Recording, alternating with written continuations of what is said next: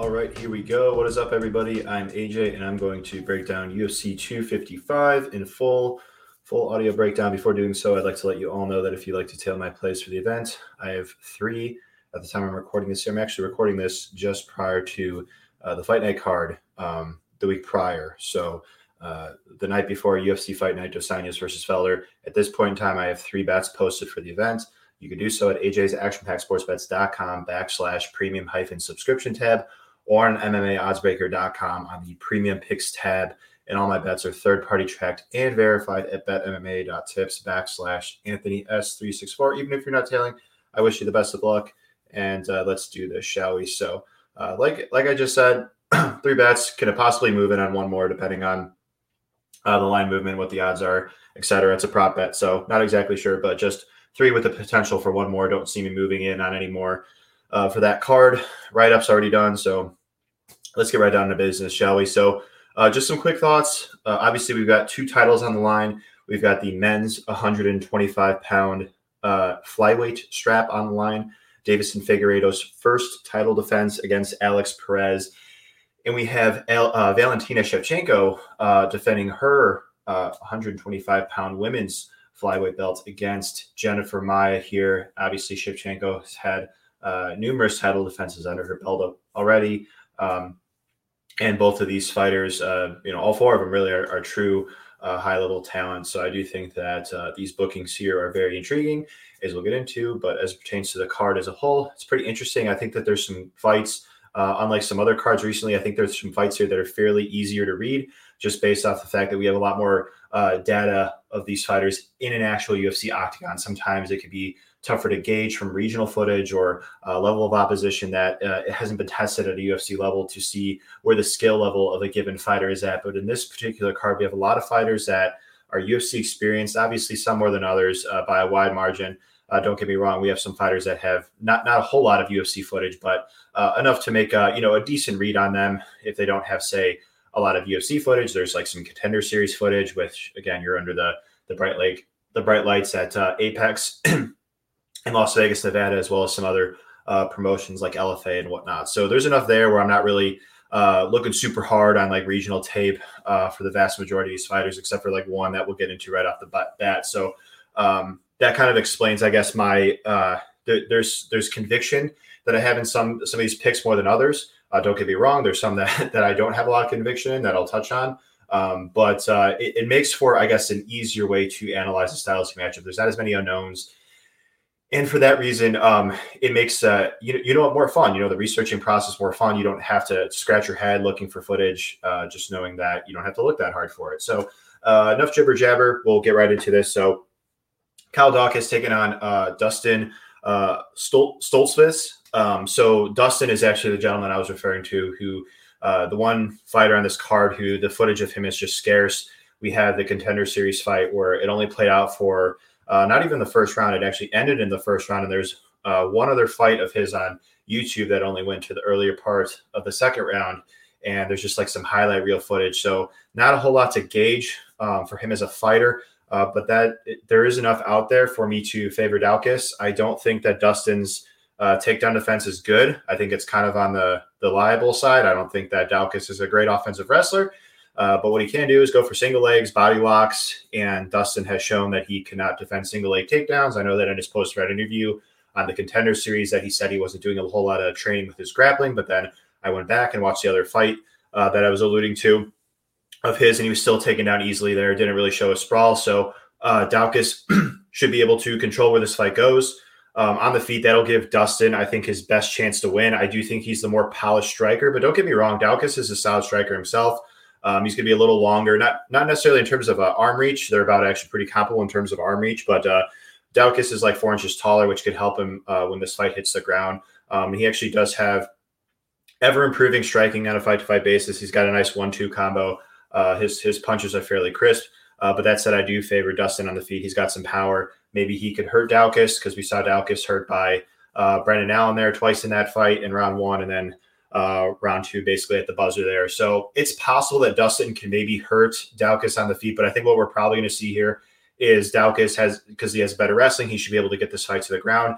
He has the Brazilian Jiu-Jitsu credentials to back it up. He's a brown belt. I don't know what Dustin's rank is, but he's shown some Jiu-Jitsu chops. I mean, Dustin has a twister submission win on his resume after all. I mean, you can't be a slouch on the ground and have that type of submission on your resume. I mean, it's a very high-level move. We don't see very many of them because they're so hard to pull off. You know, we saw obviously Bryce Mitchell do it, Korean Zombie. It's just so rare to actually see it. So the fact that he even has that submission on his resume, and there's been some other, grappling exchanges I've seen of Dustin where he could, he does have an active guard off his back. He does threaten with leg locks and things like that. That it's definitely not a blowout on the ground, but I think that Daukaus leveraging his length, he should be the fighter that ends up in top position. Obviously, I thought that Daukaus showed good scrambling ability and very good positional awareness against a guy like Brendan Allen, who we've seen time and time again is definitely a talented fighter. I don't know how he's going to do on Saturday, but even before the result, he's a guy that has looked promising, 3-0. So it's definitely a spot where it is probably one of the trickier fights to read on the whole card because of the lack of footage on Dustin. But that said, I do think that there's enough there to say basically Daukaus should land takedowns. He's much more UFC experienced, much more tested in terms of like his cardio. And he should be able to control the fight, win the grappling exchanges, I think, for the most part, get some top control, maybe not get a submission, but again, control the wrestling, get some top control time, and maybe advance position a little bit, and maybe threaten with some chokes. He likes to threaten from the front headlock position. So there might be something there, assuming, if Dustin doesn't mind his P's and Q's. So my pick is going to be Kyle Daukaus. Alan Jouban taking on Jared Gooden. This is the UFC debut of Jared Gooden. There's like a wide age discrepancy here between these two, 10 years. Alan Jouban is the senior here of the two in terms of UFC experience. The way it breaks down to me is I just think, honestly, Alan is the much better fighter. Like striking wise, I think he's a more varied striker. He'll kick to the body. He'll kick to the head. He's also got some nice straight punches, some sharp punches, some combination striking. Alan utilizes some very good feints. I think he's got the better footwork of the two. I think he pushes the higher pace and has the better cardio of the two as well. Gooden, don't get me wrong, he's not a bad striker or anything like that. He's got pretty decent boxing at times. Sometimes he could be kind of wild and sloppy, but when he wants to fight composed, he definitely does have some good technical punches to his credit. Gooden's also a brown belt in Brazilian Jiu-Jitsu, but I'm just not sold on his grappling, man. I've seen him mounted more than once. I've seen him taken down easily. I know that Jouban isn't some high-level wrestler, but I think if he wants to take Gooden down, he probably can and probably have success there. Alan trains under the 10th Planet Jiu-Jitsu system, brown belt. So he could have some success on the ground. He could have success with the wrestling if he chooses. Wouldn't count on Jouban to try and wrestle persistently because that's not his plan A game plan. He wants to strike primarily. And he's, like I said, a very good striker. But what makes this matchup, more difficult than it otherwise would be, because like I say, I just think that Alan is the more skilled fighter here, is Alan's durability. He's been hurt several times in fights, the Gunnar Nelson fights prior to the guillotine choke. He's also been hurt by, fighters such as Mike Perry. There's been some other fights as well where he wore the damage well, like against Dwight Grant. And I do think that Gooden has the capability of potentially catching Jouban on the feet. I think he's got enough power to potentially hurt Jouban. Assuming that he doesn't, I think that Jouban's going to be the better minute winner here. Don't get me wrong, there are some other concerns on the Jouban side. I'm not sure how much longer he's going to be doing this. Like I said, he's about 37 years old. He's got like he's got like an analyst gig with the UFC. He's also like a model last time I checked too. So he's got some other things going on, and he just hasn't fought since April 2019. So I don't know that he's all in on fighting, but the fight footage tells me that he's just the better fighter here by a pretty decent margin, to be honest. So I'm going to pick Jouban because, again, I just think he's the better fighter as long as he doesn't get caught with a big punch by Gooden, or assuming he comes in near relatively the form that we're used to seeing out of him. I think that he should win here. Like I said, the better striker, more tools, better footwork, potentially a bit faster as well, and better grappler, better wrestler. So the pick to me is going to be Alan Jouban. Daniel Rodriguez taking on Nicholas Dalby. This fight was very recently put together, actually. I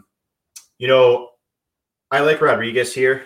I do think that long-term I will have concerns for him against a power puncher with some countering proficiency. He does tend to leave his chin exposed. If if you throw a punch at him, he tends to like pull his head straight back with his chin up. We saw Dwight Grant clip him, hurt him. Granted, he went on and won and recovered. And I don't think that'll hurt him here, but part of when I'm analyzing fights, I kind of want to point out the various strengths and weaknesses of fighters to see where one fighter could potentially exploit the other. And again, we do get surprised from time to time, but me saying this, hopefully, if Dalby happens to clip him with something, which again, don't think it's that likely, but if he happens to, it shouldn't be like this huge surprise, like, oh, like that was impossible. It couldn't have happened. No, it's possible because, like I said, I do think that definitely Rodriguez does leave openings on the feet. He's very susceptible to counters. That said, he is I think the fighter much closer to his athletic prime. I think he's got more upside as a fighter. And on the flip side here, Dalby, generally known as being like durable. And don't get me wrong, I do think that generally he is durable, but he does get dropped a lot in fights, like against Darren Till, Zach Cummings, and then last fight against Jesse Ronson, who, don't get me wrong, very talented, savvy fighter, but not typically known as a huge power puncher, was able to clip Dalby, mount him on the ground, and get the rear naked choke. So I think that Rodriguez has the potential. He's shown enough power in his hands. He's shown enough aggression, confidence in his striking to where I do think he could walk down Dalby, probably clip him with a big shot, and then maybe tangle with him on the ground a bit and potentially get a ground and pounder, a submission stoppage. Just like Joban, Rodriguez has trained under the 10th Planet Jiu-Jitsu system, so he's definitely very capable on the ground. So even though Dalby is a high-level submission grappler himself, Rodriguez shouldn't be completely screwed there or anything like that. So I do think that it's going to basically come down to the striking, as I don't think either the guy's super likely of, shooting takedowns on the other. Or again, I do favor that, the athleticism, the speed, the volume punching, and the power threat and better durability of the two in Rodriguez here. So I do think that it's Rodriguez's fight to lose. And I think that's why we're seeing him here as such a big favorite. I just think that he's got more upside as a fighter too, if you want to look at intangibles. Has done some work at the BMF Ranch with Donald Cerrone and those guys. So I think I do have my long-term concerns about him against another power puncher with some counter proficiency, but in this matchup here against Dalby, who has not shown to be a huge power puncher, I think he'll be fine and probably get his hand raised and probably a stoppage, if not maybe even a decision scenario. So there's that. Antonina Shevchenko taking on Ariane Lipski. I think this fight all depends on what form of Lipki we're getting here. And people are probably like, what do you mean? She's Ariane Lipki. She's one person. Well, she actually has fought differently depending on which fights you look at in the UFC. If you want to look at her fight against Isabel de Pueda, she came out very, very aggressive, very wild, like overly aggressive, and was just over swinging. I mean, don't get me wrong. She throws fast, hard punches. She's got a lot of power in her hands, but she was just way too aggressive there, overly aggressive. And we saw she got a knockdown there right away. But what happened when she got overly aggressive on the feet as that fight went on for a bit? She actually got taken down there from a double leg easily because she was so overly aggressive. But if you want to look back at, say, her fight against Molly McCann, even though she lost that fight by decision, I actually thought the way she chose to strike there was a lot better. She was much more composed. She was, her punches were a lot sharper. She wasn't being wild or overly aggressive. She was throwing good technical straight punches. And if the version of her that fought McCann fights Shevchenko, I think she wins. I think that version of her is more likely to win this fight. I think she's got faster hands than Shevchenko. This is another fight where there is a wide age discrepancy here. Lipski here is 9-10 years younger than Shevchenko.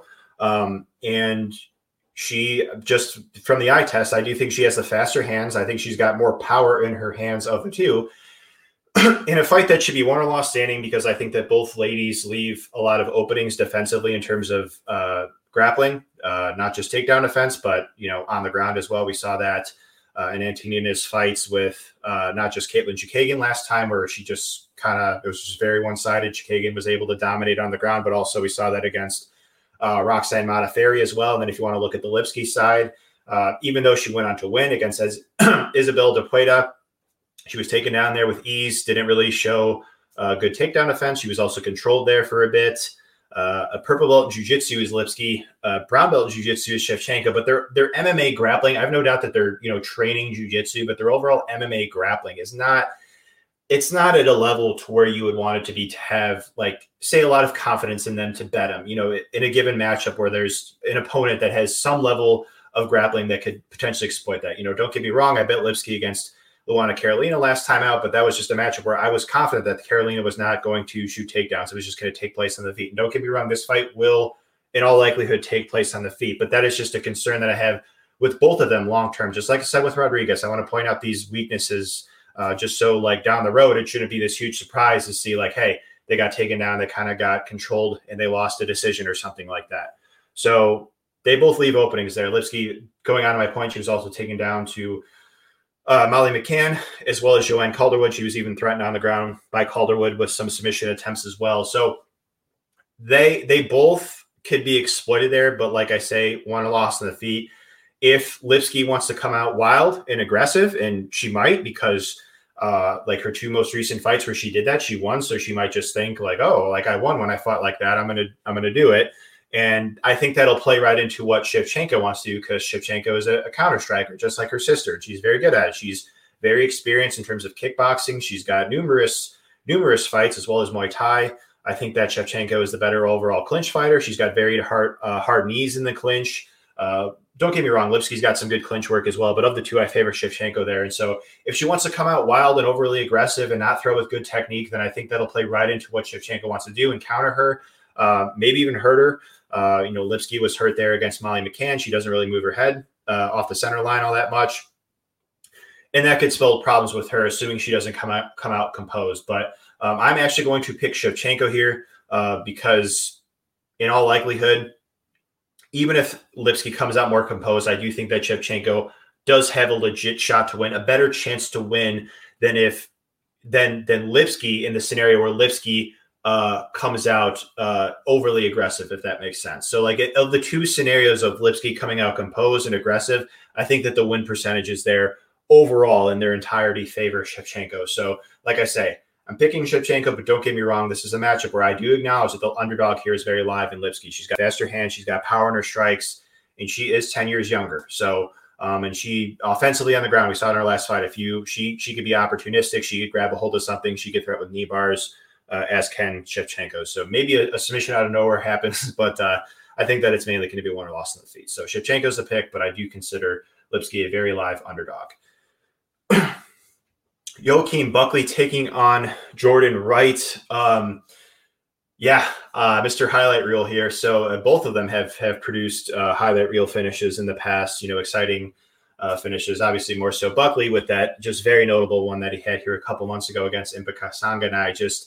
There really hasn't been an MMA finish that I've seen like that in all my years of watching this sport. I don't know if anybody else could attest to that, but watching it live, it was crazy. It was just so, and if you don't know what I'm talking about, it was just tremendous. Just Buckley versus Kasanganay from a couple cards ago. You could it's on Wikipedia to search the event and go from there and whatnot. It's probably even on YouTube all over the place. But anyways, it pertains to this matchup here. So this is at middleweight, and why I think that highlight reel knockout aside, Joaquin here looked a lot better in his fight against Impa than say his previous ones. His previous fights, he was mainly a guy that was kind of like a pocket brawler. He wanted to wing hooks in the pocket, and don't get me wrong, he's got fast hands. He's a strong, athletic guy. He throws with power, all that. But it wasn't like this functional striking game. He wasn't really popping out the jab a whole lot. He wasn't really throwing many kicks. He wasn't mixing in really many offensive takedowns and whatnot. So that was actually, even the lead up to the knockout, obviously the knockout happened. That's what won him the fight ultimately. But even the lead up to that, I like that Buckley just had better round winning tools that he showed. And that Holland loss, I was thinking about it, that might've been a learning experience for him to be like, hey, I can't, maybe I shouldn't be fighting the way I am, because it could maybe lead to me losing a fight. Maybe I should go back and go back to the drawing board and see what I need to adapt to my game to have a long-term stay in the UFC promotion. And in just 2 months' time, because that Holland loss happened just a couple months prior to the Impa fight, he really impressed me, with the improvements that he made. In this matchup here against Wright, Wright to me is just mainly a guy who will stick and move on the outside with kicks. I don't think he controls distance well, because he's not really popping out a jab. He's just kind of using an excessive amount of lateral footwork. And so Buckley being an athletic guy, quick guy, I think he should be able to close distance and threaten, right, with power. We've seen Wright knocked out. It went down as a no contest, but he was actually knocked out by Aaron Hernandez on Dana White's Contender Series. He was knocked out cold there, which is a concern. And we know Buckley, even though the highlight reel was like a spinning heel kick, he does possess power in his hands, and he is aggressive. He will walk you down. He's got to be even feeling more confident now that he could hurt a lot of guys with his hands or his kick. So Wright to me is just kind of one dimensional. He'll be able to get off on some kicks because he'll be a little bit longer than Buckley. Like in terms of height, he's 4 inches taller. Doesn't have like a significant reach advantage per ESPN.com. It's only an inch of reach difference here. So it's mainly going to be this fight, I think, where Buckley's just going to walk Wright down. Wright's going to try and stick and move on the outside, but Buckley's just going to walk him down, close the distance, and probably hurt Wright with something and probably get another knockout, to be honest with you. So I think that Buckley is going to win again. So I think that he also, just the improvements that he made, I like to see improvements out of fighters on a fight-to-fight basis. It really tells me that the arrow is pointing up for these young fighters. They're learning, they're growing, they're adapting. So I think that Buckley gets it done here. Brandon Moreno, taking on Brandon Royval. Battle of the Brandons. Fun fight, awesome fight for starters.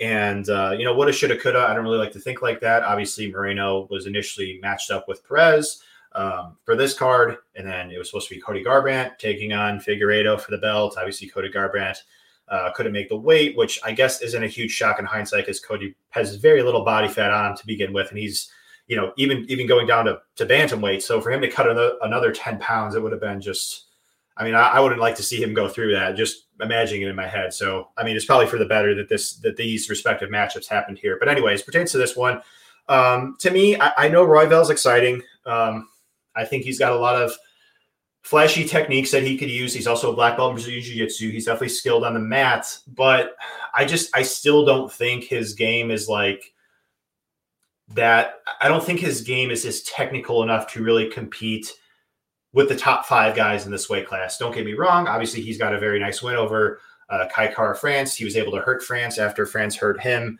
was able to capitalize and get a submission in round 2, really pressured France. That's another good thing about Royval. He pressures, he'll get in your face. He's not afraid. He's another guy who trains at that camp in Colorado. Factory X Muay Thai was escaping me for a moment, with guys like Jonathan Martinez, Alex Hernandez now, Chris Gutierrez. So they got that whole calf kicking feint game. They'll also throw the knee up the middle as well. But I just still think that Royval's a bit raw for this matchup, to be honest. I think that Moreno here is just a much better striker. I think he's the much sharper boxer, more technical, faster hands as well. I think he's got the better defense, Moreno. Don't get me wrong. Moreno does leave his chin a little high, but in terms of like head movement, covering up, distance management, I think that Moreno is better there. Moreno, not a huge power threat, but he's shown some pop in his hands. Yeah, he wobbled Askar Askarov. He's rocked guys with head kicks. Don't get me wrong. He doesn't go to the head kick. He doesn't go to that well super often, but he does mix in his strikes well. If those nice combinations, does Moreno. We've seen him hurt guys with head kicks like Dustin Ortiz. So if Royval does not adapt and keep his hands high and tuck his chin, then I think that Moreno can maybe hurt him on the feet. Like Royval, just like I said, he just doesn't really keep his hands high. He keeps his chin high as well. He keeps his hands low. It sounded weird. Keeps his hands low, keeps his chin high, and doesn't really move his head a lot. And that's why he's very susceptible to being countered. We saw him hurt by Kai Kara France. He was wobbled bad. Obviously, it was kind of in the moment. Obviously, he got a very nice spinning back fist and was able to hurt France right after that.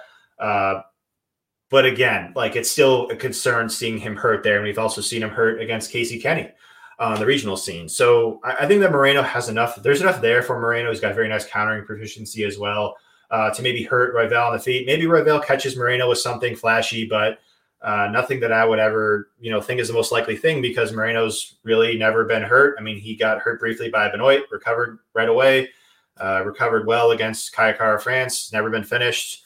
Anything is possible, don't get me wrong, but I think that more than likely Moreno would be the fighter more likely to do significant damage on the feet than vice versa. And then in terms of the grappling, like I say, Revel, Brazilian Jiu-Jitsu black belt, but his defensive wrestling, I'd say, is not good. We saw him taken down several times by Tim Elliott. We've seen him taken on in the regional scene in LFA, not just by guys like Casey Kenny. Don't get me wrong, his guard isn't easy to pass or anything like that, but Moreno being a Brazilian Jiu-Jitsu brown belt, a guy who's tangled on the ground with strong grapplers like Askar Askarov, Jussier Formiga, Dustin Ortiz. I don't think that Moreno's going to be in any kind of serious trouble on the ground. Moreno's also shown to be an explosive guy, proficient scrambler, and the better wrestler of the two, I think. So if there are wrestling and grappling exchanges to be had, I actually think it'll be Moreno that gets the better of them. I think he's the better scrambler. Maybe he could hop on Revel's back. Maybe the opposite scenario could happen, but I think that Moreno will probably escape. And so the takedowns, the top control, that should favor Moreno. So I just think that Moreno has more ways to win. Don't get me wrong. Revel's a young man. He could be improving on a fight-to-fight basis. He's exciting. Like I say, he's flashy. But I think that the better round winner, the superior technical fighter overall in terms of wrestling, striking, and again, grappling, they're both skilled there as well. But I favor Moreno there even as well. So I think that Moreno more often than not wins this fight. And, the winner of this fight is maybe going to fight the winner of the main event. So, again, it's a very compelling fight at flyweight. Mauricio Shogun Rua taking on Paul Craig, a rematch here. It's a tough one. It's not one of my more confident leans, but I'm actually going to end up picking Rua here. I mean, don't get me wrong. Like, I do think that Craig is a lot faster than him. We saw that in the first fight. Craig's faster, he's sharper, and there's a potential that the speed advantage is even more compelling now because since then, Rua has gotten a bit older. Craig has a bit too, but at the point where Rua is at in his career, he's close to 40 pro MMA fights. He's close to 40 years of age, whereas Craig's a bit closer to 30. I actually think that the time away, the separation and the time actually would favor Craig more of the two. So perhaps he's a bit sharper, bit quicker to the punch on the feet, but Craig's durability still concerns me. I mean, both of their respective durabilities do. So I think that either guy is capable of hurting the other on the feet. In terms of the grappling, they're both skilled there, obviously. We saw Rua get a lot of top control time, and it was partly due to the fact that Craig is just really content to be on his back. And it's just we've seen Craig pull off submissions before off his back, and it's possible that he could do it against a guy who's not competent in that area. But against a guy like Rua, who's been doing grappling for so long at such a high level, just even at this stage of Rua's career, it doesn't seem like Craig's likely to submit him. So it's basically who's going to get more top control time on the ground. It's going to be Rua in all likelihood. We actually even saw on tape, Rua looked like he briefly knocked out Craig there in round 2. Craig kind of woke up upon his head hitting the canvas. It was actually from ground and pound there. So that's a concern. Again, both of their respective durabilities, but all in all, Rua did not have a whole lot of success getting takedowns. He actually struggled to get the takedowns early, but it was kind of Craig's willingness to kind of be on his back and not really get up from getting taken down that kind of, lost him the fight. So if Craig comes in here and is not so willing to play that guard game, which again, I don't know the game plan, but if he is, there could be another, decision top control victory en route, or not another, but a top control decision victory route in favor of Rua here. So I think Craig's best chance to win, it sounds kind of bizarre to say because he usually is a submission guy. He wins by submission, is on the feet. Because like I said, I don't think the speed advantage is going to all of a sudden go away. If anything, it's going to be even more pronounced, like I said. So if anything, that should be the game plan. If there's wrestling and top control, grappling exchanges to be had, I think they'll go in favor of Rua. If there's striking exchanges, I think they'll go in favor of Craig. But I mean, that said, it's still Rua cannot. It's not like he can't win on the feet. Again, Craig could be hurt. We've seen him knocked out a couple times. Like I said, he was knocked out briefly in the first fight. It looked like so. Rua's got enough power in his hands, I think, and Craig is flawed defensively enough on the feet to where Rua could land something and maybe do some damage there as well. So Rua there just has a little bit more, a little bit wider window, I think, to win this fight, even though he is not as close to his prime as Craig is. So I'm gonna hesitantly side here with Mauricio Shogun Hua to win. Next up, we've got Caitlin Chookagian taking on Cynthia Calvillo here. Chookagian getting right back in there after facing Jessica Andrade. I think this is another tough matchup for her. I mean, obviously, this is a stout test for Calvillo as well. This is Calvillo's second fight at flyweight, and her first fight, I thought she looked good. She slowed down there a bit in round 4, but she caught like a second wind in round 5. Showed good heart, good determination, willingness to win. We saw that also put on display in round 3 against Marina Rodriguez, where after losing the first round, she actually the first 2 rounds, she actually dominated round 3 and almost got a stoppage there to the point where the ref was intervening and telling Rodriguez to fight back. And we actually saw Calvillo get a 10-8 there, forcing a draw, majority draw, 28-28. So to me, on the feet, I think it could be competitive. Again, Chookagian, she's long. She varies her attack. She throws in volume. She could win the fight there, but I think that Calvillo is going to be a little quicker to the punch, a little faster. I think that Calvillo, she didn't go to the leg kicks a lot against but she has gone to the leg kicks in the past. And we have seen Caitlin's leg kicked a lot in a lot of fights against Jennifer Maia, against Joanne Calderwood, most notably, and Valentina Shevchenko, and even Jessica Andrade. Even though Andrade kicked it very few times, the times that she did kick Caitlin's leg, it really buckled her. So I think that Calvillo on the outside, even though Chookagian is longer, I think Calvillo will be a bit quicker. She could attack the leg. I think that Calvillo has got the better pocket boxing, faster hands, better combinations. But I think that the difference maker here for Calvillo will be the wrestling and grappling exchanges. Caitlin Chookagian's takedown defense is not good. She can be taken down easily from caught kicks, like in the Joanne Calderwood fight. We've seen Calvillo get fights to the ground from caught kicks, like against Polyana Botelho. And also, she's got other ways to get the fight to the ground, double leg takedown. Calvillo's shown chain wrestling ability. She's definitely coming along there. She's been doing some work at American Kickboxing Academy, so she can mix in some wrestling. I think that she could take Caitlin down, and once in top control, Calvillo is very good at transitioning upon when the fight is about to hit the ground. So if she takes the opposition down, she's very good at ending up in either half guard, side control, or even full mount. And she's a very good scrambler as Calvillo, better scrambler of the two, and she's very threatening on the ground. So I think that she could work and get in a dominant position here against Caitlin. I mean, don't get me wrong, Caitlin's a brown belt in Brazilian Jiu-Jitsu. She's definitely not bad on the ground by any means, but I do think that Calvillo is the better overall mixed martial arts grappler here of the two. Again, better in transitions. I think she's a more threatening scrambler of the two. And I think that if there are clinch exchanges to be had, I actually think it'll be Calvillo that gets the better of those. We could even see maybe Calvillo hop on Chookagian's back there. We saw that in the Jessica I fight, that Calvillo could hop on the opposition's back, sink in the hooks, and when she gets in dominant position, she's very good at sinking both hooks in and maybe even getting a body triangle and threatening with submission attempts or even very hard ground and pound. So it's a fight to me where, like I said, they could be close on the feet, but I think that what is going to help Calvillo win here is the wrestling, the grappling once on the ground, the clinch exchanges. And then also I think that her improvements of the two, I think, will be more pronounced than, say, both of their respective most recent performances. We saw Caitlin not too long ago against Andrade, whereas Calvillo, it wasn't super long ago when we saw her fight Jessica I. That was earlier this summer. But of the two, I think that based off the time off, based on where they're at respectively in their MMA careers, and Calvillo obviously has not only been doing work at American Kickboxing Academy, but also places like Tiger Muay Thai as well. I think that she kind of projects to have the more significant improvements of the two. So my pick here is going to be Cynthia Calvillo to win. Tim Means taking on Mike Perry. Fun one here. I think it's going to be won or lost on the feet primarily. Means does have a 4-inch reach advantage. Both guys have shown that they could be hurt in the past, but I do definitely trust Perry's chin more of the two at this stage. I mean, watching Tim Means' most recent 4 fights, he was rocked badly by Nico Price, knocked out there, even prior to the actual stoppage, what forced Means to shoot down on that takedown.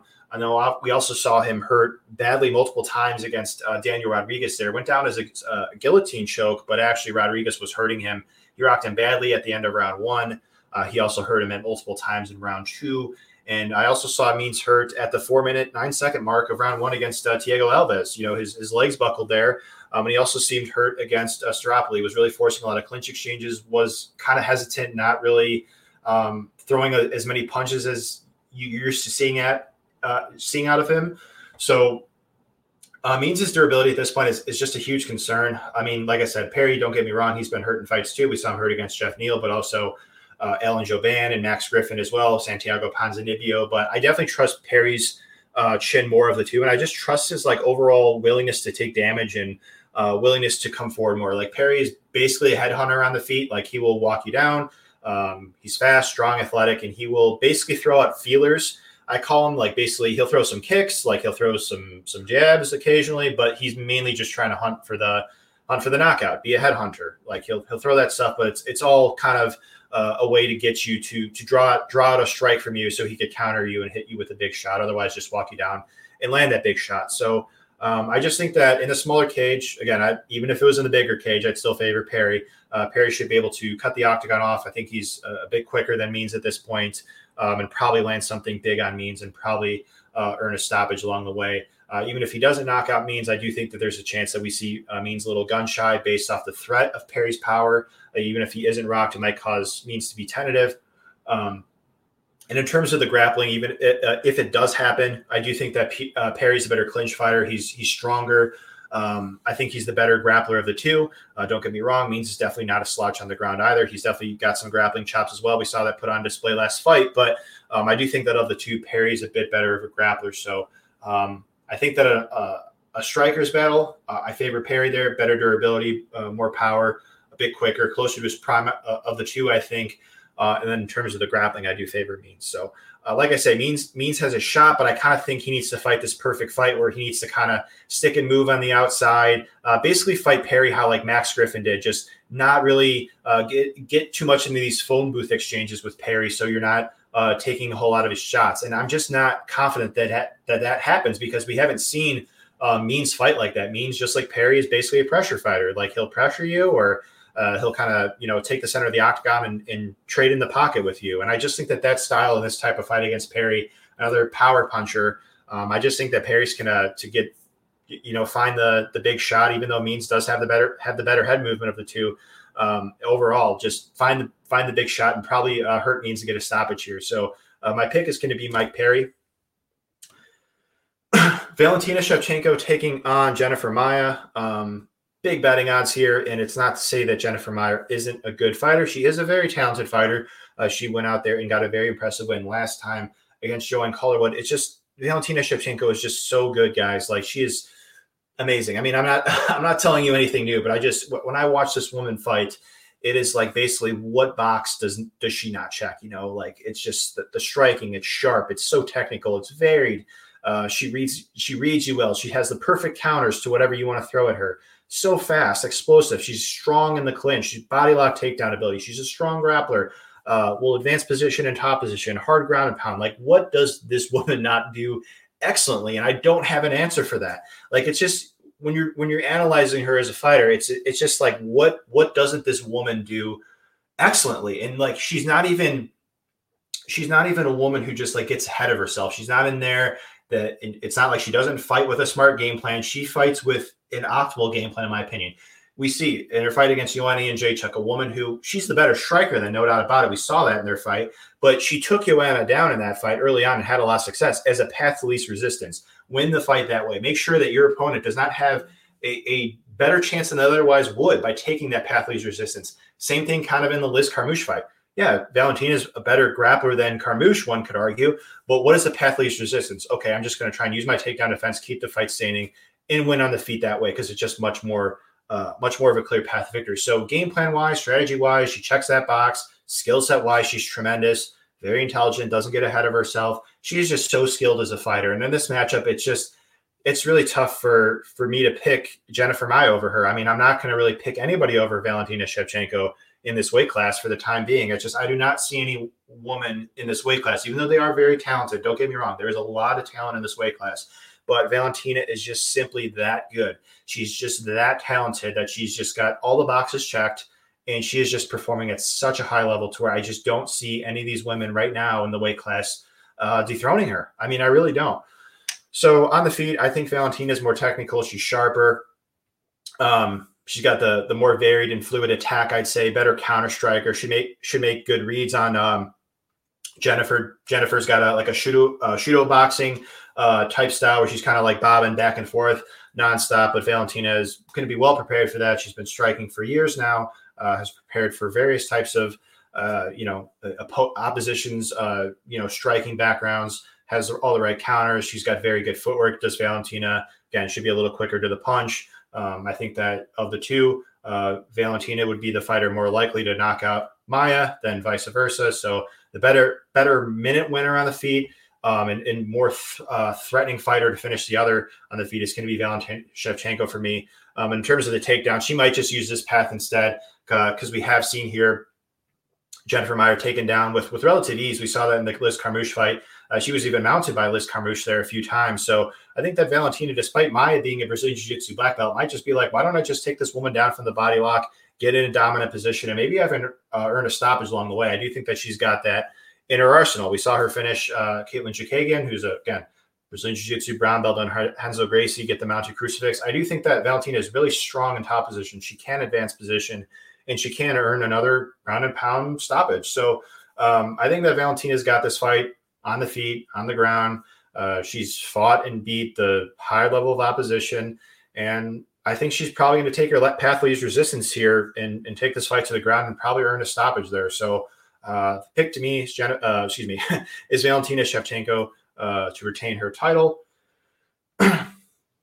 Deiveson Figueiredo taking on Alex Perez. I had to do a lot of if-then statements to kind of like dissect this matchup. Don't get me wrong. I'm not second-guessing my pick or anything. I'm going to end up picking Deiveson Figueiredo here. But I did that because there's not a whole lot of there's still some like missing pieces in this matchup, if you will. Let me explain. So Alex Perez, there really isn't any footage of his defensive scrambling ability. What does Perez look like when he's actually put on his back, taken down, put in submission attempts in a UFC's octagon? Obviously, he's been submitted before, but it was a while ago. I think he's definitely a very young and talented fighter, probably better than when he got submitted a few years ago. Confidently could say that, right? Considering the level that he's performing at right now. But there's still some things that are kind of ambiguous at this point. We don't know what his defensive grappling is really like. We also don't know a whole lot about his durability. I mean, don't get me wrong. I don't think he's got bad durability, but this is something worth noting because you're facing a guy in Deiveson Figueiredo who has the heaviest hands in this weight class, I think. I mean, this guy hits so hard. He can hurt even durable fighters. And I'm referring to guys like Alexandre Pantoja, who prior to that fight had never been stopped via strikes. And don't get me wrong, that fight went to decision. But he was able to hurt Pantoja several times and almost finish him. So the dude's got enough power to hurt anybody. Not a high-volume striker, Figueiredo. He's much more of a counter striker, but he's very good at slipping out of the way, very good footwork, distance management, reading you, making sure that he has the right counter set up to essentially hurt you. So if these two are on the feet, even though I think Perez's striking is definitely coming along, he's talented there. I have to favor Figueiredo due to that power threat and countering ability. And Perez is susceptible to being countered. He was even getting countered there against Jussier Formiga. Doesn't do a good job of getting out of the pocket. You kind of need that in and out movement to really avoid those counters with Figueiredo. Not easy to do, but it goes back to the point. It's going to take a fighter who really has everything all together. You need to have a fighter that has all these boxes checked: durability, in and out of the pocket movement, wrestling, Brazilian Jiu-Jitsu. You need a lot of to have a fighter to beat Figueiredo. You need to have excellent skill set in the various areas. And don't get me wrong, Perez is a very talented fighter, but on the feet, I'm going to favor Figueiredo there. I mean, I'm not necessarily thinking that Perez is going to go out here and just light him up like he did against Jose Shorty Torres. Like, he's going to be much more threatened by Figueiredo's power and countering ability than in that fight. And as far as like the calf kick finish against Formiga, I mean, if he throws a naked calf kick like he was doing there against Formiga, because those calf kicks were not set up, he just kept throwing them. I just think Figueiredo's just going to counter that. Counter right off the calf kick. Why not? And probably hurt Perez if that happens. So on the feet, favor Figueiredo. The wrestling is where it could potentially be interesting, but still do think that Figueiredo's defensive wrestling and scrambling ability should be good enough to avoid any kind of significant top control time to make the fight very competitive, like in the Jared Brooks fight. Or I don't even think that Perez has, strong enough top control to say Jussier Formiga did, who Figueiredo beat. I mean, Perez has not advanced position a whole lot on the ground in the UFC. Don't get me wrong. He's landed a lot of takedowns, but how many times has he actually advanced position. I mean, he could threaten from the front headlock, but he's not this guy that just takes guys down and just passes their guard and ends up in dominant position like a Formiga did. So it doesn't seem like Prez, like the Formiga path to victory is in the card. So maybe he takes Figueiredo down. I definitely do think that Prez is a very good wrestler. Figueiredo, solid takedown defense, but definitely not unstoppable. Like we said, saw him taken down against Brooks. Formiga, I do think that Prez is capable of getting him down, but I just don't know what he's going to do with it. Again, I don't think he's going to land any sort of significant ground and pound. I don't think he's going to pass Figueiredo's guard with these. I mean, if anything, he's going to have to be careful shooting a takedown in Figueiredo because, again, Figueiredo will go for that guillotine. He'll threaten you from his guard. He's a high-level submission grappler. So it's a fight where I just think that Figueiredo here more paths to victory in that, on the ground, he could potentially submit Prez, even though it is a question mark. What is Prez's defensive submission grappling like? Like we said, it's kind of a question mark. Haven't really seen it get tested. I tried to look for those fights where he got submitted, couldn't find him, looked really hard for him. But he does have submission losses on his resume to guys that aren't particularly known for high-level submission grappling. So it is in the cards for Figueiredo to potentially lock something up. I don't think that that's impossible on the ground. So I definitely think that even though Prez is a talented submission grappler himself, especially from the front headlock, he will need to mind his P's and Q's. And like I said, Figueiredo could be taken down, but he has shown solid scrambling ability. There are times where he is content playing that guard game, but when he has that urgency to get back up, he's very good creating a scramble, making his way back to the feet. So assuming that Figueiredo fights a smart fight, if he gets taken down, just shows that willingness to get right back up and just keep the fight on the feet and just, basically hit Prez with a lot of counters, I think he probably gets this fight finished via stoppage. Again, I do think that there is a way that Prez could win, but it's a way that we haven't seen him win before. So when I'm predicting a fight, I don't typically like to lean with that side. And what I'm referring to is Prez needs to kind of beat Figueiredo like Formiga did, and we just haven't seen that out of him yet. He hasn't shown to be positionally as dominantly of a top control grappler as Formiga has in the UFC thus far. We haven't seen it. So there's some unknowns there on the Prez side, but there's enough there to where I definitely do favor Figueiredo here to win, to retain the 125-pound men's flyweight strap. So that is it. Yeah, that is the breakdown. Wow. Didn't realize I wrapped that up that quick. But good card, really good card. Obviously, a pay-per-view. We've got 4 cards after this one. So to my knowledge, I checked on Wikipedia. Last event of the year is December 19th. And then we're going to be starting the new year. So last event of 2020. 4 events. If you'd like to tail my bets between now and then or next year, or you have any questions, please feel free to hit me up. Gmail, ajsactionpacksportsbets.com, or excuse me, ajsactionpacksportsbets@gmail.com, or Twitter @AJMMABetting. The picks, the bets, the betting subscription, ajsactionpacksportsbets.com /premium-subscription.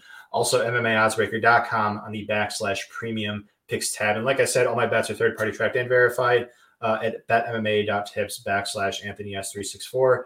Testimonies of subscribers are on the website as well on that respective section. So everything is out there. Everything is transparent. Have any questions, feel free to ask. I love doing this. So don't feel like you're bothering me by just asking, hey, what do I get out of a subscription if it's not clear to you? Again, it's the bets. And you receive my rationale for the bets via email. It's typed up. It's as thorough as I can make it without it being, too boring, relatively concise to the point. And also the DraftKings picks and analysis, which is usually my list of favorite plays that I'm prioritizing in cash games and tournaments, and also an analysis via podcast form. So, and like I said before, the longer the term you commit to, the cheaper price respectively you'll get. So again, if you commit to a trial offer, a one event offer, it's $35. But if you commit to the 1 month for 4 consecutive UFC events, so that's 4 times that amount, then the trial offer, you get only $55 for a 1 month subscription. And like I said, I do that because, this is a long-term game. I don't perceive this as just like one and done. Oh yeah, I did good this event. Oh yeah, this is awesome. No. Like this is a long-term humbling game that I perceive it as personally. So again, I know that everybody doesn't look at it that way, and that's totally fine. But I'm just explaining to you the reason why I have the cheaper relatively cheaper, the discounted prices on the longer the term you commit to. Because I do think that there's definitely more value in really long-term with this than say just short-term one or two events. Yes, quick wins are nice, no doubt about it. I like quick wins, but they are not end all be all. It is just one step in the long journey. So if you're still sticking around after this long-winded rant, thank you so much. I appreciate it. Wishing you all well, and take care and have a nice day.